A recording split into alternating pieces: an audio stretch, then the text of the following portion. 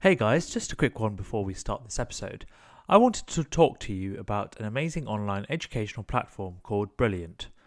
Brilliant is an online learning platform with some incredible and unique content targeted for STEM education, and that's science, technology, engineering, and mathematics. The combination of high quality courses, creative learning design, and beginner friendliness makes it very appealing for all students. The user interface is very modern, and they offer a 7-day free trial for you to test it out. Now, their catalogue currently features more than 60 courses on subjects as varied as neural networks, solar energy, and cryptocurrency.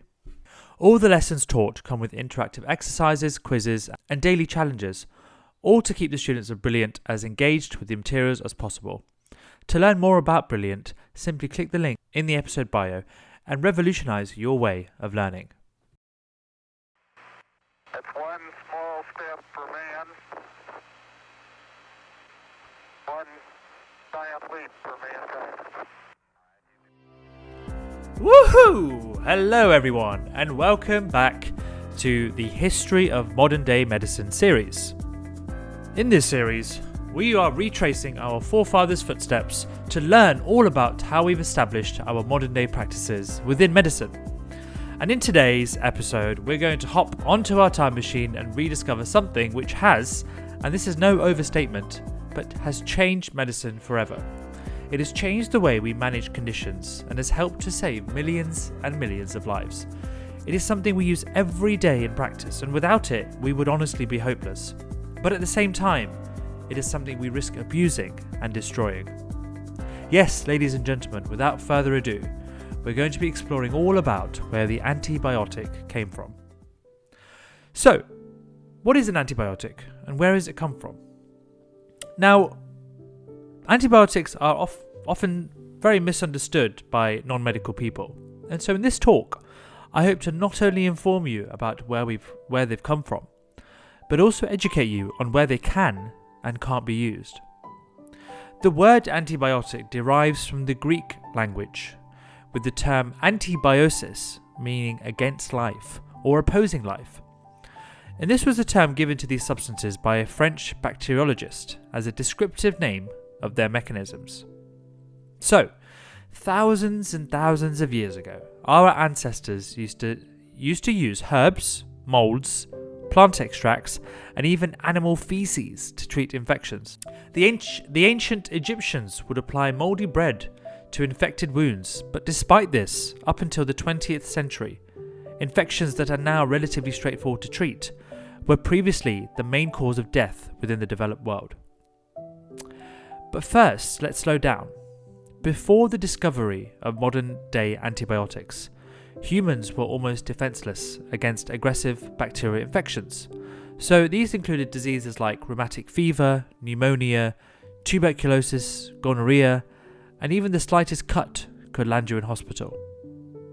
Once there, treatment was largely based on superstition, guesswork, half-truths, and a little hope. Simple infections like strep throat and ear infections often proved to be debilitating or even fatal.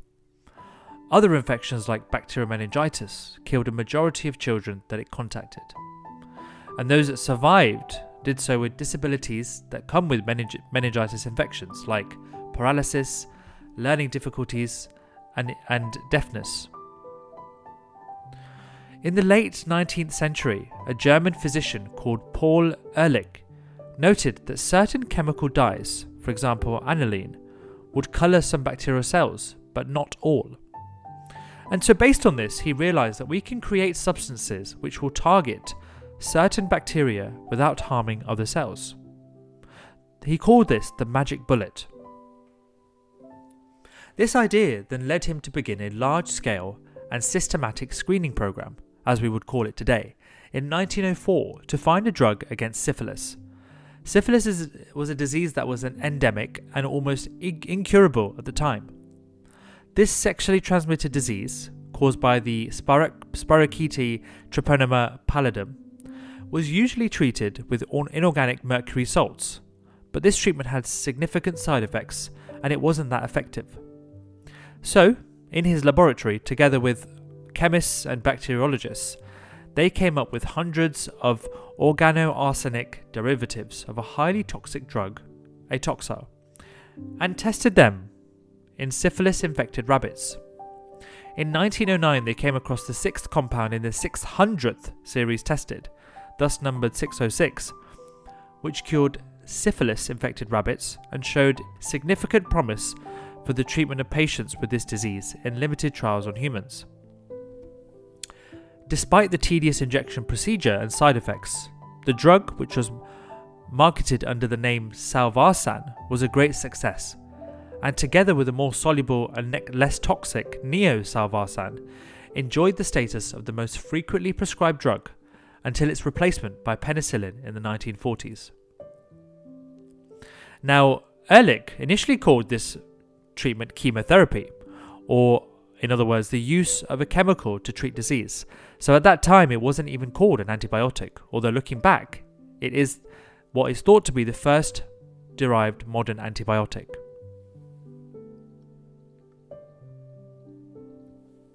The next big step in the development of antibiotics comes from a man whose name you may recognise. That's right, Alexander Fleming. So on September the 3rd, 1928, he inadvertently discovered penicillin. How? Well, he had just returned from a holiday in Suffolk and noted that a particular fungus called Penicillium notatum had contaminated a culture plate of Staphylococcus bacteria that he had accidentally left uncovered. The fungus created bacteria-free zones wherever it had grown on the plate. Then Fleming isolated and grew the mould in pure culture and found that this fungus was extremely effective at preventing growth and spread of Staphylococcus bacteria even at low concentrations. But despite this discovery, it took ages for penicillin to be approved as an antibiotic. For 12 years after his initial observation, Alexander Fleming was trying to get chemists interested in resolving persistent problems with purification and stability of the active substance, and supplied the Penicillium strain to anyone requesting it. He finally actually abandoned the idea in 1940, but fortunately, in the same year an Oxford team, led by Howard Florey and Ernest Chain, published a paper describing the purification of penicillin quantities sufficient for clinical testing. Their protocol eventually led to penicillin mass production and distribution in 1945. Now, interestingly, following a fire in Boston, Massachusetts in the USA, in which nearly 500 people died, many survivors received skin grafts which are liable to infection by Staphylococcus bacteria. Treatment with penicillin at the time was hugely successful, and the US government began supporting the mass production of the drug. By D-Day in 1944, penicillin was being widely used to treat troops for infections both in the field and in hospitals throughout Europe. And by the end of World War II, penicillin was nicknamed the Wonder Drug and had saved many lives. Scientists in Oxford were instrumental in developing the mass production process, and Howard Florey and Ernest Chain shared the 1945 Nobel Prize in Medicine with Alexander Fleming for their role in creating the first mass-produced antibiotic. And even with Fleming's discovery, the word antibiotic was still not mainstream. The dermatologist Francois Henri Hallepeu had used the word to describe substances that stopped the development of life in 1871, though it was vague and it lacked any medical context. It was also spelled antibiotique with a Q-U-E at the end because he was French. Antibiotic, as I said before, literally means against life. Having discovered streptomycin and many other antibiotics, and having received the news of Fleming's discovery, it was an American biochemist and microbiologist called Selman Waksman who coined the term antibiotic as we know it today. Waksman chose the term antibiotic to describe substances or compounds that were made from living organisms but also combated other living organisms. And he clarified that antibiotic means against life, but more helpfully, it means against bacterial microbes and not anything else. The story of penicillin's discovery is widely taught as a happy accident that has since saved thousands and thousands and thousands of lives. As the first commercially successful antibiotic, it also then started an arms race as companies discovered, produced, and marketed other antibacterial medications. Starting with penicillin, companies like Pfizer and Merck scaled up the production of the antibiotic and overcame challenges associated with reliably isolating and harvesting the beneficial antimicrobial substance. With antibiotics becoming a common and important weapon in the war against bacteria, they were prescribed for decades with little restrictions placed on them. And the period between 1940 and 1962 is often referred to as the golden era of antibiotics, because all of these new antibiotics were being discovered and placed onto the market to treat any ailment.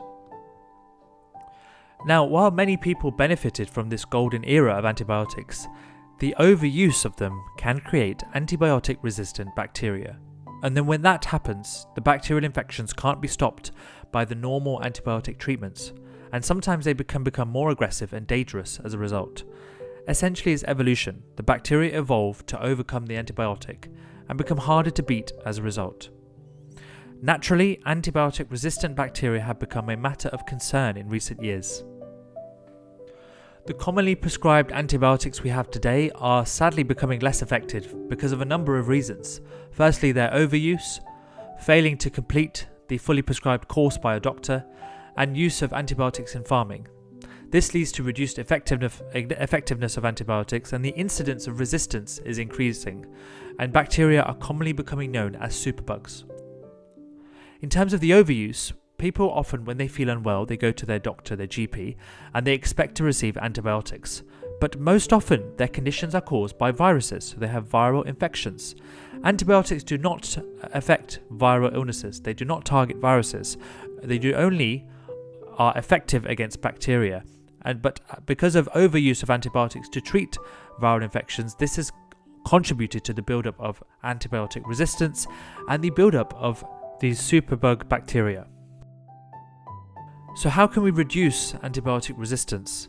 Well, firstly, only taking them when they are absolutely necessary, treating specific bacteria with specific antibiotics, having high hospital hygiene levels, things like regular hand washing by staff and visitors, and those who are infected with an antibiotic-resistant strain of bacteria should be isolated from other patients to prevent spread. Development of new antibiotics has significantly slowed down over the last few years. Now, sadly, the discovery of new antibiotics has significantly stalled in the last 10 to 20 years, and the issue with that is that sooner or later there will be bacteria which are resistant to every known antibiotic. Every antibiotic that we could possibly throw at them, they can fight it off and be resistant to it. So that's the main worry, and so we must stop that from happening by preventing the overuse of antibiotics and preventing the increasing resistance. So that concludes this talk on the history of antibiotics. We at MedTalks hope you've enjoyed it. We hope you found it very interesting. We certainly enjoy delivering these talks. It's very interesting to read about, and learning all about the history of modern day medicine is just fascinating because it tells us where we've come from, and it helps us to appreciate what we have now. But also, we must not take things for granted. Things like antibiotics, which have saved millions of lives for decades now around the world. We must not take them for granted, and we must not abuse and overuse them. Thank you so much everyone for listening. We hope you've enjoyed this episode. Please stay tuned for many more episodes to come. Follow us on our social media platforms for lots more updates. Subscribe to our channel, give us some reviews, send us your feedback. You can ask us questions or just give us some comments by messaging us on Instagram. Our Instagram is HelloMedTalk. Our Instagram is medtalks.uk, or send us an email. It's hellomedtalks@gmail.com. We'd love to hear from you. We'd love for you to tell us some more topic ideas, the other things in medicine that you'd like to learn about. Thanks again, guys, and have a great day. Goodbye.